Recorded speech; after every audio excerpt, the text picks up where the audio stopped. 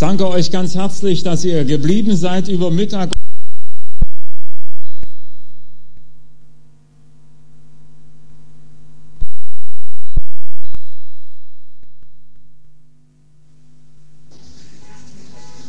Ich danke euch ganz herzlich, dass ihr geblieben seid über Mittag oder wiedergekommen seid. Seid ihr noch fit so für einige Minuten? Ah ja, das klang nicht so. Aber ich möchte euch sagen, sobald ich ein Signal sehe der gewissen Schwere, dann werde ich reagieren.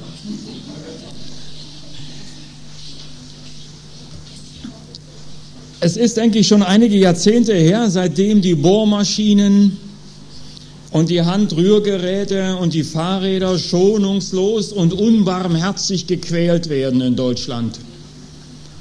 Stiftung Warentest versucht im Auftrag der Bundesrepublik, der Bundesregierung, verschiedene Geräte zu testen, ob sie auch alltagstauglich sind. Was würde denn sein, wenn irgendeine Organisation unseren Glauben mal testen würde? Ob unser Glaube denn alltagstauglich ist oder sagen wir ewigkeitstauglich ist? Ob es bei unserem Glauben auch Mogelpackungen gibt, so wie von der Stiftung Warentest auch schon entdeckt? Wie ist das mit unserem Glauben? Wie gläubig sollte man denn sein? Gläubig oder rechtgläubig oder bibelgläubig oder sehr gläubig? Die höchste Form ist Glinus. Wisst ihr, was das heißt? Gläubig in unserem Sinn heißt das. Aber zurück zu Stiftung Warentest. Ich lade euch ein, dass wir unseren Glauben einmal testen lassen. Nicht von irgendjemand, vom Herrn selbst. Wir wollen also in sein Leben hineinschauen und sehen, wie er geglaubt hat und wie er gelebt hat. Um zu fragen, wie ist denn das nun mit uns? Ich lade euch ein, dass wir ein Wort lesen aus dem Lukas-Evangelium, Kapitel 6. Lukas-Evangelium, Kapitel 6, ab Vers 12. Es begab sich aber zu der Zeit, dass er auf einen Berg ging, um zu beten. Und er blieb über Nacht im Gebet zu Gott. Jesus suchte also oft die Einsamkeit, um mit seinem Vater zu reden, um auf seinen Vater zu hören. Auf seinen Schultern lastete sozusagen die Sünde der ganzen Welt und immer wieder suchte er den Weg auf einen Berg, um mit seinem Vater allein zu sein. Und die Bibel ist voll von Hinweisen immer der gleichen Art: seid stille im Herrn. Der Berg sozusagen, auf den Jesus hier ging, ist ein Bild für die Stille und für die Orientierung, für das Hören und für das Reden mit Gott. Ich habe nach einem Symbol gesucht und ich fand ein solches Headset. Und während ich das hier nun so entfitzen muss, aber so ist es, denke ich, in unserem Leben ja auch. Bevor wir zur Stille kommen und zur Ruhe finden und wirklich so unser Ohr eingestellt haben auf das Reden Gottes, das braucht immer eine gewisse Zeit. Und da melden sich die unterschiedlichsten Stimmen, die da sagen: brauchst du doch nicht, ist doch überhaupt nicht wichtig, ist doch eigentlich keine produktive Zeit, die du hier verbringst. Du solltest lieber etwas tun und nicht bloß da sitzen und hören oder nachdenken oder die Bibel lesen. Ich denke, darum geht es, dass wir also reden, deshalb das Mikrofon, und dass wir hören auf ihn. Ich denke, wir brauchen diese Stille. Wir brauchen dieses Hören. Letzte Woche Auf der Autofahrt ging es um das Thema in irgendeinem Sender, wie können wir Menschen abschalten und wie kommen wir zur Ruhe? Und man hat festgestellt, dass sich die Menschen heutzutage mit Macht, 50 Wochen sozusagen im Jahr, stürzen sich viele Menschen auf die 2 Wochen Urlaub. Dann, ich mache es ja auch so, gebe ich ja zu, im Urlaub machst du das. Im Urlaub wirst du dann zur Ruhe kommen. Und im Urlaub nimmst du dir Zeit dafür. Und da sagen Leute, die von Gott keine Ahnung haben, das ist grundverkehrt. Der Mensch braucht mindestens 10 Tage, wenn er aus dem Arbeitsprozess herauskommt, um wieder runterzufahren. Da stellen sich Kopfschmerzen ein und Migräne und da hat man alle möglichen und Leiden und 10 Tage verbringt man 5 Tage noch im Bett, weil der Körper sich an den Stress sozusagen in Anführungszeichen gewöhnt hat. Und die Leute, die also keine Ahnung haben von Gott, sagen, Schluss mit diesem Prinzip. Jede Woche brauchen wir eigentlich, jeden Tag brauchen wir eigentlich so eine Insel des Hörens. Sie sagen nicht Gebet dazu, Sie sagen das anders, aber vom Prinzip her geht es darum. Wir brauchen diese Zeit. Wenn wir nicht zur Ruhe kommen, hat das Folgen. Wir brauchen diese Zeit, wo wir uns von der Routine des Alltags zurückziehen können. Da kann es sein, dass wir große Gottesdienste erleben und Riesenkonferenzen besuchen. Ihr Lieben, das ist alles kein Ersatz für die Fähigkeit des Hörens und Redens mit Gott.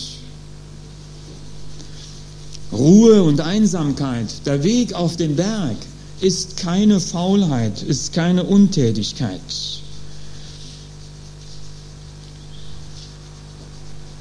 Ich denke an Mose. Das wird für ihn wie eine kalte Dusche gewesen sein, wo er mit Gott redete, wo er ganz engen Kontakt mit seinem Herrn im Himmel hatte, dort auf dem Berg Sinai und dann auch die 10 Gebote erhielt und nun mit diesen 10 Geboten herunterkam ins Tal. Und was sah er dort? Ein Riesentheater um das goldene Kalb, wie sie anbeten und darum tanzen. Das muss doch ein Schock gewesen sein für ihn. Woran liegt's? Oder woran lag es? Mose hörte auf Gott und sein Mitstreiter Aaron hörte auf die Menschen.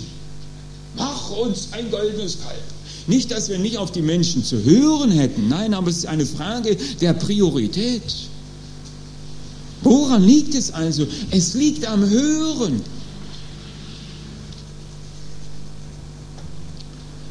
Ich gehe mal davon aus, dass du auf deinem Nachtschrank zu Hause eine Bibel liegen hast. Das Bibelcomputerprogramm ist installiert auf deinem Rechner. Der Neukirchner Kalender hängt an der Wand. Die Losungen sind installiert auf dem Handy. Der Fisch klebt am Auto. Das Kreuz hängt am Hals. Johannes 3, Vers 16 T-Shirt liegt im Schrank. Und dieses WWJD, was würde Jesus tun, Band ist zu sehen am Arm. Was will ich damit sagen? Wir sind sehr religiös. Aber ich habe den Eindruck, wir hören zu wenig auf Gott. Wir reden zu wenig mit ihm. Ich weiß, das ist ein ständiger Kampf. Das Entfitzen der Gedanken, siehe Kabel, ist ein ständiger Kampf, was man alles noch machen müsste, wo man überall noch anrufen könnte und was so auf der inneren To-Do-Liste steht, was man alles bewältigen muss. Ja. Im Hebräerbrief wird das von einer ganz anderen Seite beleuchtet. Da geht es um das Ansehen, um das Jesus-Sehen. Immer wieder, 9-mal im Hebräerbrief wird gesagt, Jesus ansehen. Aber ich frage mich, wer hat denn noch Zeit dazu? Wer schafft denn das? Wir leben in einer sehr freizeitorientierten Gesellschaft. Wir haben vermutlich mehr Freizeit als je zuvor. Wenn ich so unterwegs bin, bei meinen Brüdern, bei meinen Kollegen und bei pensionierten Predigern in den Gemeinden, Ich muss euch sagen, ich erlebe auch viel Erschöpfung. Man spricht ja heute vom Burnout. Nicht, dass ich hier einfache Antworten hätte, die gibt es gar nicht. Aber kann es sein, dass wir alles Mögliche machen, aber zum Eigentlichen kommen wir nicht? Ich weiß, Freizeit und Unterhaltung, hat auch seinen Platz. Die können Spaß machen, aber manchmal ist Freizeit und Unterhaltung sowas wie Zuckerwatte für den Magen. Es fehlt in unseren Gemeinden, glaube ich, nicht an Programmen. Es fehlt nicht an Strategien und Material. Es fehlt an der Kraft. Wie oft höre ich das in den Gemeinden? Ja, wir würden ja, wir könnten ja, aber wir können nicht mehr. Es fehlt an Kraft. Wer Überflüssigem nachläuft, der wird das Wesentliche verpassen. Es ist doch Gott selber, der uns lockt. Er will uns doch nicht die Leviten lesen oder den Marsch blasen, in Anführungszeichen. Nein, da heißt es in Hosea, ich will euch locken und freundlich mit euch reden. Das ist Ziel Gottes. Menschen, die nie aus dem Trubel des Alltags herauskommen und ständig in dieser Tretmühle sind, können im Zusammenleben ganz schön schwierig werden. Warum? Weil sie oberflächlich sind. Deshalb schenke dir einen Bergtag. Wenn du sagst, oh, einen ganzen Tag, so viel Zeit habe ich nicht. Oh, einen ganzen Tag. Schenke dir eine Bergstunde oder eine Bergviertelstunde. Tür zu. Dass wir zum Eigentlichen kommen, heraus aus dem Trubel. Im 4. Jahrhundert nach Christus kam ein Schüler zu einem Rabbi und fragte, was muss ich tun, um das Leben zu gewinnen? Und der Rabbi antwortete, wie so oft die Rabbis, kurz, fliehe, schweige, Ruhe. So einfach und so schwer. Gönne dir einen Bergtag. Und machen wir uns nichts vor. Wer losgeht und sich einen solchen Bergtag gönnen will, der muss mit Feinden rechnen. Die Feinde der Stille. Dass dann plötzlich Dinge durch den Kopf schießen. Und es ist wirklich so, man hat ja herausgefunden, dass Leute im Mittelalter ein ganzes Leben lang Zeit hatten, die Informationen, die so kamen, zu verarbeiten im Herz und im Kopf. Und wir haben heute einen Tag dazu Zeit. Einen Tag. Die haben damals ein ganzes Leben gehabt und wir müssen das an einem Tag schaffen. Das hinterlässt doch Spuren. Das können wir oft nicht ändern, diese Informationsflut und diesen Stress. Aber was wir ändern können, wir können auf die andere Seite der Waage unseres Lebens etwas legen.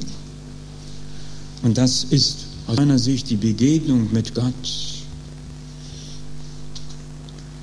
In manchen großen Räumen gibt es ja so ein grünes Schild über dem Eingang oder Ausgang, habt das sicher schon gesehen, oder Ausgang steht dort oben dran. Manchmal ist dieses Hören auf Gott auch so ein Ausgang für die eigene Frage, die man so stellt. Wie geht's denn weiter und welche Wege muss ich gehen und welche Entscheidungen muss ich treffen? Suchen wir die Nähe Gottes. Manchmal höre ich das so, wenn ich so unterwegs bin. Ja, halte du uns jetzt mal eine Predigt, aber es muss eine gute Predigt sein. Es muss eine Predigt sein, die uns satt macht, Die ganze Woche müssen wir davon leben. Oh, das ist ein Druck, der da aufgebaut wird. Ich möchte das sagen, Gott will dich direkt ernähren. Gott will dich auch ernähren über jede Frau und über jeden Mann, der hier vorne steht, ob er singt oder was auch immer. Natürlich. Und all die hier vorne stehen, werden sich gut vorbereiten. Das ist ohne Zweifel der Fall, aber Gott will direkt zu dir sprechen. Aber vielleicht sagst du jetzt, ach ja, hast schon recht. Wenn mein Leben mal ein bisschen ruhiger geworden ist, momentan habe ich ziemlich viel Stress auf meiner Baustelle, aber wenn es mal ruhiger geworden ist, dann werde ich mir so einen Bergtag gönnen. Ich möchte dir sagen, vergiss es. Alle Entscheidungen und alle Wege, die du treffen musst oder gehen musst, musst du in unruhiger Zeit tun. Dieses Warten auf ruhige Zeiten ist aus meiner Sicht eine Illusion. Denn diese ruhigen Zeiten, in Anführungszeichen, gibt es wahrlich nicht. Es begab sich aber zu der Zeit, dass er auf einen Berg ging. Vielleicht fangen wir heute damit an, mit der Bergviertelstunde oder Berghalbenstunde. Aber wir lesen jetzt Vers 17. Und er ging herab mit ihnen und trat auf ein edles Feld. Und es war um ihn der Haufe seiner Jünger und eine große Menge des Volks aus dem ganzen jüdischen Lande und Jerusalem und aus dem Küstenlande von Tyrus und Sidon, die da gekommen waren, ihn zu hören, dass sie geheilt würden von ihren Krankheiten und die von unsauberen Geistern umgetrieben wurden, die wurden gesund. Und alles Volk begehrte ihn anzurühren, denn es ging Kraft von ihm aus und heilte sie alle. Hier habe ich ein Symbol mitgebracht, nämlich einen Arbeitskittel. Das heißt, Jesus war auf dem Berg, hörte auf ihn, redete mit Gott, ging herunter ins Tal. Er ging herunter ins Tal, dort wo die Witwen und Waisen waren und die nicht mehr weiter konnten und weiter wollten, die keine Hoffnung mehr hatten, die Schmerzen hatten, die keine Lösung mehr hatten für ihr Leben. Dort in diese Situation ging Jesus. Er zog sich bildlich gesprochen den Arbeitskittel über, der machte sich die Hände schmutzig und ging ins Tal. Es wird mancherorts viel über Erweckung gesprochen. Und manchmal werde ich gefragt, wie ist es mit der Adventgemeinde? Hast du eine Zukunft für Adventgemeinde? Und ich muss euch sagen, wo Adventgemeinde mit Gott redet und auf Gott hört und heruntergeht zu den Menschen, die nicht mehr können und wollen, in ihrer Gleichgültigkeit, in ihrer Arroganz und in ihrer Sehnsucht und sich die Finger schmutzig macht, für den Menschen ganz da ist und wieder zurückfindet zu Gott und wieder zu den Menschen. Dort habe ich Hoffnung. Das ist für mich ein Bild der Erweckung. Und ich denke, es ist an der Zeit, dass vielleicht auch wir herunterkommen von manch hochtrabender Erkenntnis oder hochtrabenden Gedanken und uns den Menschen widmen. Es ist an der Zeit, dass wir herunterkommen von manchen Höhen, von manchen Konzepten, die so hoch sind, so groß sind, dass sie kaum einen Menschen erreichen, herunterkommen und uns auf die Menschen einlassen.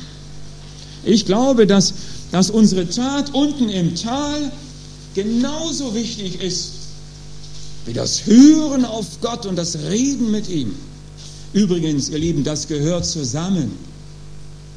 Ein Flugzeug, das nur noch eine Tragfläche hat, in dem möchte ich nicht sitzen.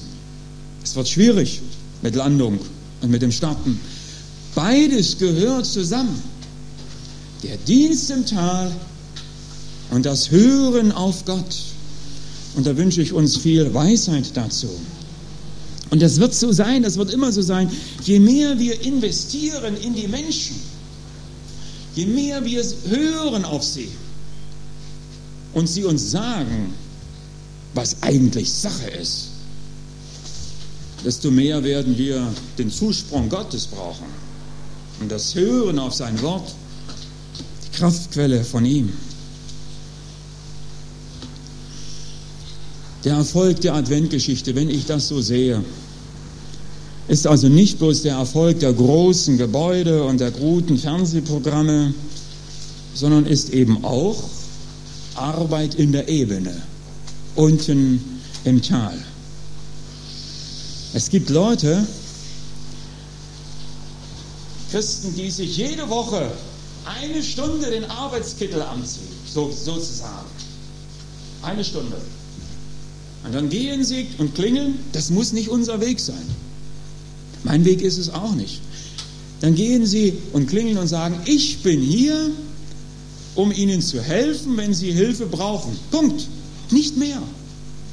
Manche Leute sagen, wo kommen Sie denn her? Was sind denn Sie? Und manche sagen, also das haben wir noch nie erlebt. Wenn Sie mir helfen könnten, einmal am Tag eine halbe Stunde auf mein Kind aufzupassen, sowas gibt es, ja?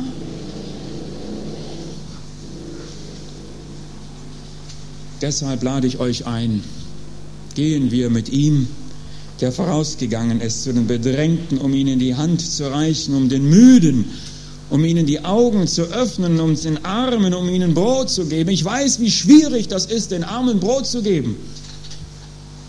Ich probiere es immer wieder an den Bahnhöfen in Berlin, um ihnen zu sagen, kommen Sie mit, ich gebe Ihnen ein Mittagessen aus. Sie bleiben sitzen, Sie kommen nicht mit. Es ist nicht so einfach. Zu den Gefangenen, um ihnen ein Licht anzuzünden. Auch das ist ein schwerer Stiefel. Ich weiß, wovon ich rede. Sehr oft war ich in den Zellen, in den Gefängnissen. Mein Koffer war voll mit Literatur und mit Hinweisen. Konnte ich alles stecken lassen. Sie wollten was ganz anderes. Es ist schon eigenartig. Die Bibel spricht ja oft von Armut. Sehr oft. 2000 Verse in der Bibel reden von Armut. Wie ein roter Faden zieht sich das förmlich durch die Bibel. Brich dem Hungrigen dein Brot. Steht immer noch geschrieben. Oder Neues Testament, gebt ihr ihnen zu essen. Immer noch. Aber man hat herausgefunden, dass 79,3% der Christen in Deutschland, wenn es um das Thema Armut geht im Fernsehen, abschalten, weiterschalten. Warum? Will man damit nicht konfrontiert werden? Freilich, man verweist dann immer auf Müller und Spener und Zinzendorf, die die ganze Gesellschaft prägten. Finden wir heraus die Nöte der Menschen. Ich weiß, dass diese Arbeit mit dem Titel erfordert Opferbereitschaft. Und das ist nicht immer so einfach. Hingabe, Durchhaltevermögen, Leidensfähigkeit. Habt keine Angst, in unbekanntes Terrain vorzustoßen. In unseren Städten und Dörfern gibt es Leute, die warten auf unseren Kittel. Ihr wisst, was damit gemeint ist. Auf unseren Einsatz.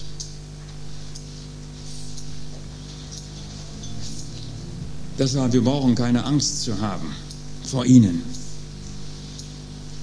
Es muss uns nicht bekümmern, dass niemand von uns Bundespräsident geworden ist oder Ministerpräsident.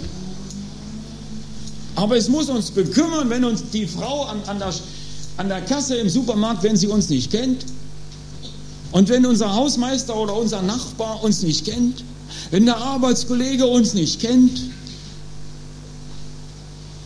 Deshalb sprecht mit der Postfrau oder mit den Personen, die so in unserer Umgebung sind. In der Bibel heißt es ja, der Sabbat ist um des Menschen willen gemacht. Und ich wage es mal so zu sagen, wenn es das schon für den Sabbat gilt, der Sabbat ist für den Menschen gedacht.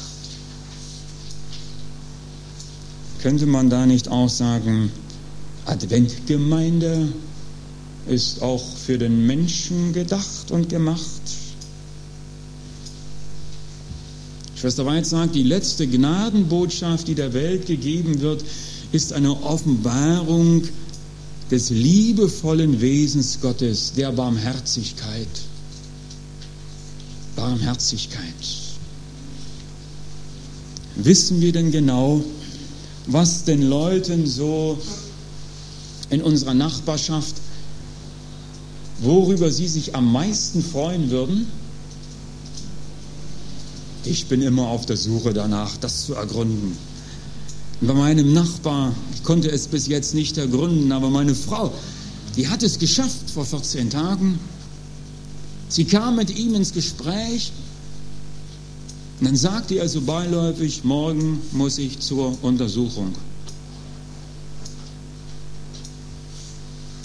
Was wäre die beste Botschaft für einen Mann, der morgen zur Untersuchung muss? Dass jemand sagt, ich fahre Sie hin, ich hole Sie wieder ab und ich bete für Sie. Ihr habt vielleicht davon gehört, dass sich junge Leute in Oslo vor längerer Zeit nun schon einen Jux gemacht haben. Diese Sehnsucht der Umarmung und der Nähe ist doch so groß. Und diese jungen Studenten dort in Oslo haben sich nur hingestellt gegen Geld. Eine Umarmung in der Fußgängerzone, dass sie natürlich bei der jungen Studentin besonders lange anstanden, um umarmt zu werden, verstehen wir Älteren ja. Aber das ist sicher nicht unser Weg und wir wissen auch nicht, wie die Sache so im Einzelnen ausgegangen ist. Und trotzdem ist es Ausdruck der Sehnsucht. Was bedeutet denn Kittel anzuziehen?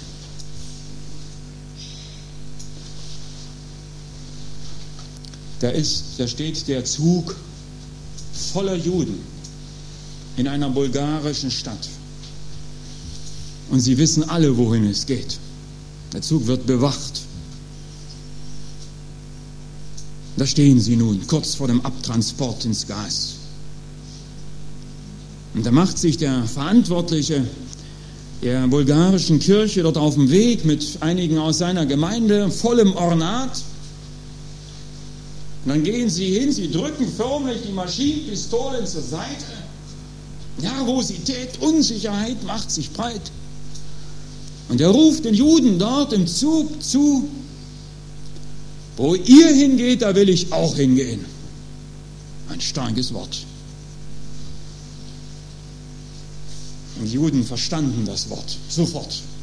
Dann riefen sie zurück, wo du hingehst, da wollen wir auch hingehen.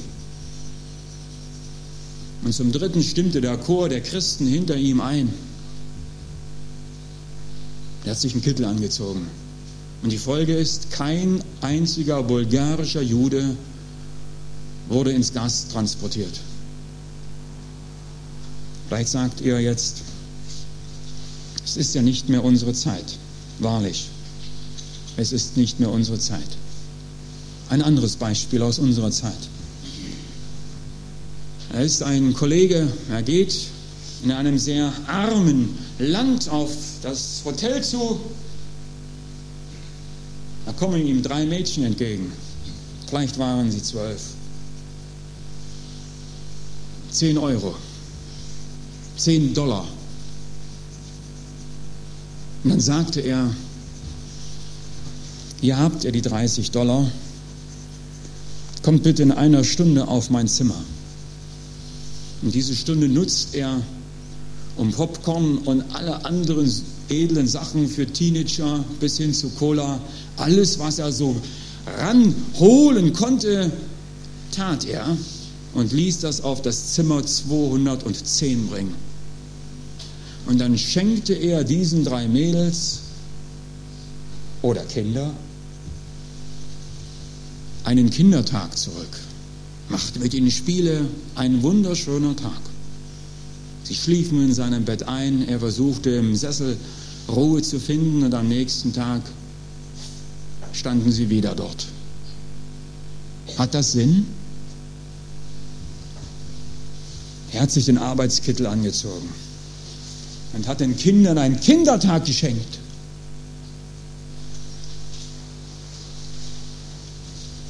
Oder ein junger Arzt, der seinen Aufgaben nachging, Tag für Tag in der Klinik stand und nach seiner Dienstzeit fuhr er mit seinem Auto raus aufs Land zu den Slums, dort wo Leute nicht bezahlen konnten, und half den Armen der Ärmsten, pflegte sie, verband sie, gab ihnen das Nötige. Als er damit fertig war, fuhr er wieder in die Innenstadt, sprang auf sein Autodach, das scheint dort so üblich zu sein, und fing an zu predigen, das Evangelium zu predigen. Er zog sich den Arbeitskittel an, sozusagen. Den hatte er noch an, wenn er vielleicht auch anders aussah. Er predigte das Evangelium. Und dort in der Menschentraube, die sich sehr schnell bildete, standen auch zwei besondere Typen. Einer, ein Kollege von ihm, stand unweit dem Führer der kommunistischen Jugendorganisation. Und der Pastor fragt ein wenig spitz diesen Führer, na, wenn der so weiterredet dort vorne auf seinem Autodach, dann wirst du bald keine Anhänger mehr haben. Und darauf antwortete er, dieser marxistische Studentenführer, er hat sich das Recht, gehört zu werden, verdient. Ihr Lieben, manchmal müssen wir es uns auch verdienen. Durch unseren Dienst, durch unsere Hilfe. Und bitte lasst euch da auch nichts einreden.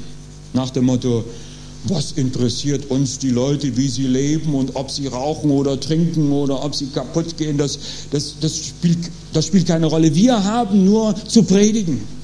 Ich möchte diesen Dienst, diesen diakonischen, diesen seelsorgerlichen Dienst und die Verkündigung der dreifachen Engelsbotschaft und die Verkündigung des Wortes Gottes zusammen sehen. Das gehört doch zusammen. Haben wir es nicht bei Jesus selbst gelesen? Wie er verkündigte und heilte und half?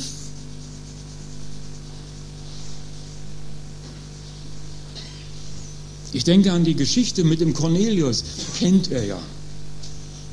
Wie eines Tages der Cornelius den Auftrag erhielt, ja, mach dich in die Spur, geh du dorthin und dort wirst du den Petrus treffen. Der hätte ja auch sagen können, geht mich nichts an, ist außerhalb meiner Reichweite, die endet unmittelbar vor diesem Ort, endet mein Gebiet, darf ich gar nicht von meiner römischen Besatzungsmacht her, ist nicht mein Gebiet, geht mich nichts an.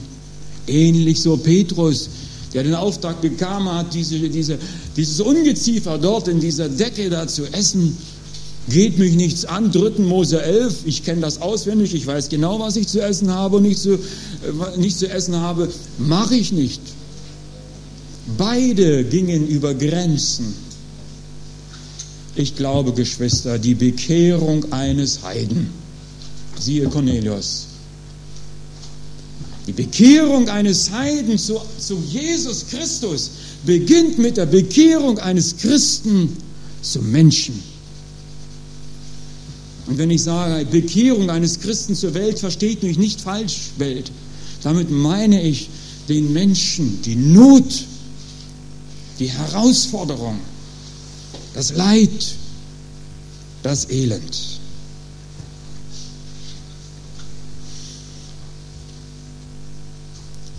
Deutschlands Lieblingsmacho, der Dieter Bohlen, er hat wieder mal so eine 0815-Motto rausgehauen, indem er sagt, wenn jeder für sich sorgt, ist für alle gesorgt. Welch ein Unsinn. Es gibt genügend Leute, die können nicht mehr für sich sorgen oder wollen nicht mehr für sich sorgen. Ob wir da nicht gefordert sind. Eine große Gefahr ist, dass wir blind werden für die Möglichkeiten, dass wir nicht mehr den geringsten Bruder erkennen und sehen. Wie sagen die alten Indianer, lege dein ein Ohr auf die Erde und das andere Ohr richte gen Himmel und du wirst viel, viel hören. Wie war es damals? Und ich sage es nochmal und möchte mich bedanken bei euch, dass ihr eure Mittel einsetzt für die Verkündigung des Evangeliums, das sicher starten wird mit einem Film, mit schönen Aufnahmen. Aber wir wissen, was dahinter steht. Aber ich muss euch auch gestehen, mir geht es manchmal da ganz seltsam, wenn ich so in den Ausschüssen bin. Da denke ich immer an Petrus, wie er vor der Tempeltür steht und der Arme sitzt nun dort und will Gaben haben. Und was sagt Petrus? Silber und Gold habe ich nicht. Habe ich manchmal den Eindruck, das war ein Deutscher, der Petrus. Was meint ihr wohl, wie oft ich das höre in den Ausschüssen? Man diskutiert über so viele Dinge, aber man hat kein Geld.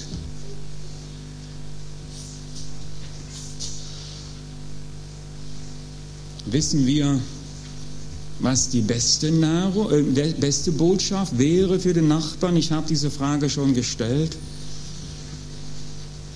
Deshalb lasst uns nicht aufhören zu fragen, was willst du, dass ich tun soll? Was willst du von mir? Wo erlebe ich Menschen in Not? Wo ist es Zeit, dass ich mir den Arbeitskittel anziehe und die Finger schmutzig mache? Wo habe ich Dienst zu tun? Herr, was willst du von mir? Es ist das Evangelium, damit Menschen in den Himmel kommen. Ich sage es mal so ganz einfach. Aber es ist auch ein Stückchen Evangelium oder nicht, so verstehe ich Jesus, wie ein kleiner Himmel, ein kleines Stückchen Himmel auf die Erde kommt.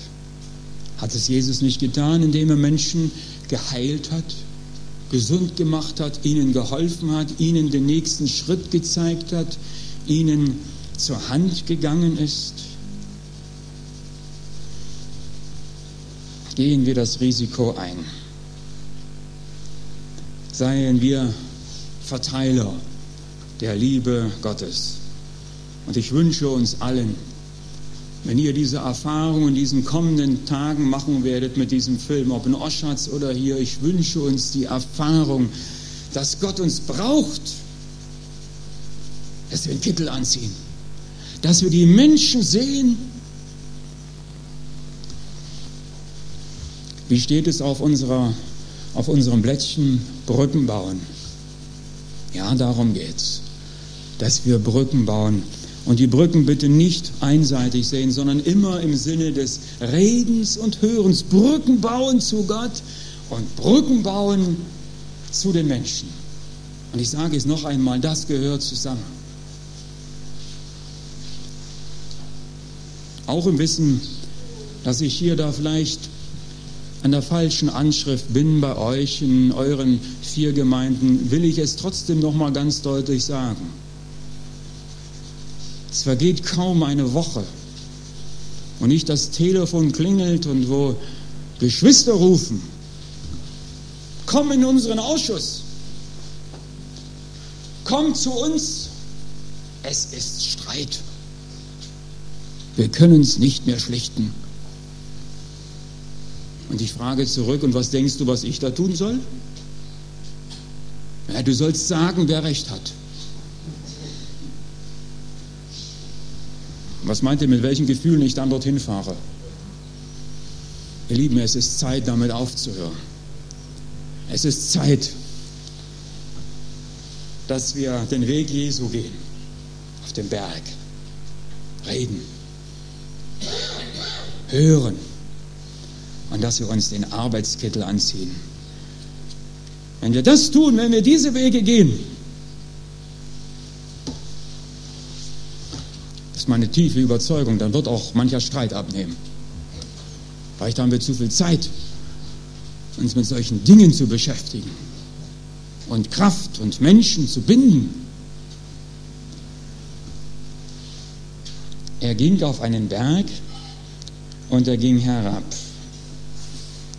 Ich weiß nicht, was dran ist bei dir, und damit will ich schließen, diese Frage, was ist dran bei dir? Vielleicht ist so ein Bergtag dran, dass wir uns wirklich die Zeit nehmen. Erinnert ihr euch noch an die Schilder, die in der finstersten DDR-Zeit so an manchen Häusern und Fabriken und Firmen und Geschäften klebte oder hing? Wegen Wartungsarbeiten geschlossen. Und wir haben uns geärgert über so einen Unsinn. Aber vielleicht ist es dran, dass wir ein solches Schild vor unserer Haustür hängen oder vor unserer Wohnungstür oder sinngemäß wegen Wartungsarbeiten geschlossen. weil da was gepflegt werden muss, weil da was gewartet werden muss, nämlich eine Beziehung, eine Brücke muss gewartet werden, die Brücke zu Gott. Das fällt uns nicht irgendwo einfach in die Hände, weil Beziehungen gewartet werden müssen, wegen Wartungsarbeiten geschlossen. Ich habe für mich so einen Berg gesucht. Es ist wirklich ein Berg, wo ich die ganze Stadt sehe, wo ich das Krankenhaus sehe, mit dem ich eine besondere Erfahrung verbinde und wo ich mich dann zurückziehe. Ich habe mir extra dort einen Sitz gebaut, wo ich mich dann auch vernünftig setzen kann, wie sich das gehört, um so einen Bergtag oder Berg 10 Minuten zu haben oder Bergviertelstunde zu haben.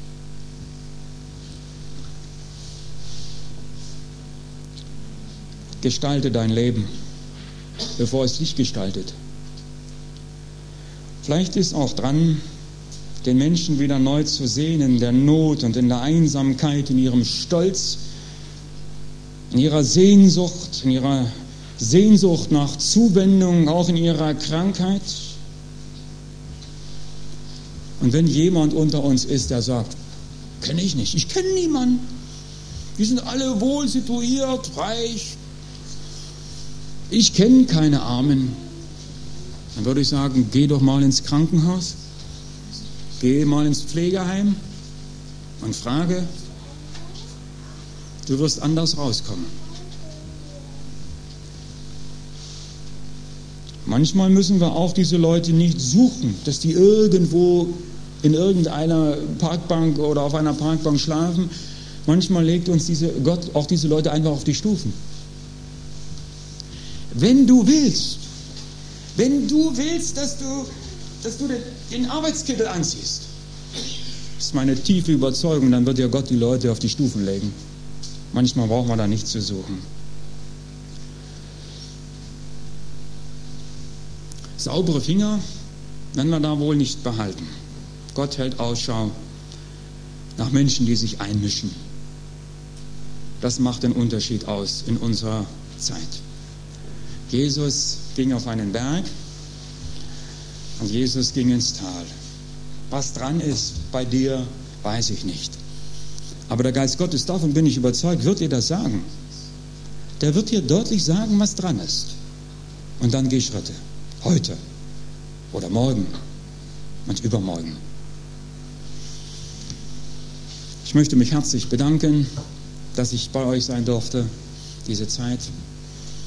Danke für die Einladung, für das gute Mittagessen. Ich kann mir ein Urteil erlauben, weil ich viel Potluck erfahre in den Gemeinden. Bleibt beieinander, nicht nur äußerlich, sondern auch innerlich. Pflegt Gemeinschaft und baut Brücken zu Gott hin und baut Brücken zu Menschen hin. Gott wartet darauf.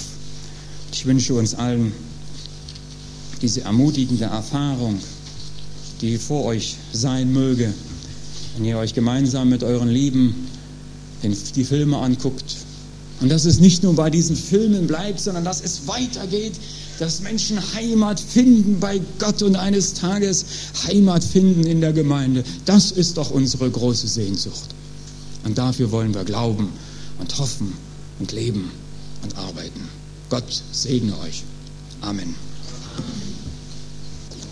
Lebendiger Gott, unser Herr Jesus Christus, wir danken dir für diesen Tag und für die Gemeinschaft. Wir danken dir für dein Wort. Wir danken dir für Ermutigung.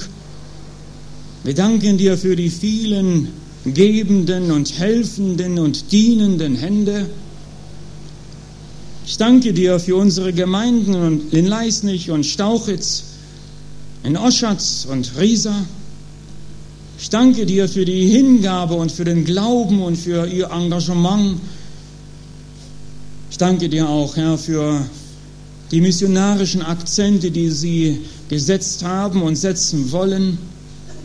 Und wir bitten dich für die Menschen in diesen Orten, dass sie angesprochen werden, auch das, was jetzt geplant ist, dass sie berührt werden und Heimat finden bei dir. Und ich bitte dich für einen jeden Einzelnen von uns, dass du mit ihm gehst in diese neue Woche, in den Herausforderungen, in den Entscheidungen und Plänen, dass du da bist und dass du uns eine gute Verbindung schenkst untereinander und mit dir. Und dann öffne uns auch die Augen für die Menschen, dass wir sie sehen, dass wir nicht achtlos vorübergehen. Öffne uns da das Herz und die Sinne. Und so geleite uns jetzt unter deinem Frieden und Segen in die Herausforderungen der Woche hinein. Schütze du uns und lass uns alle, unsere Kinder und unsere Kindeskinder, bleiben bei dir, der du der Herr bist. Dein Frieden.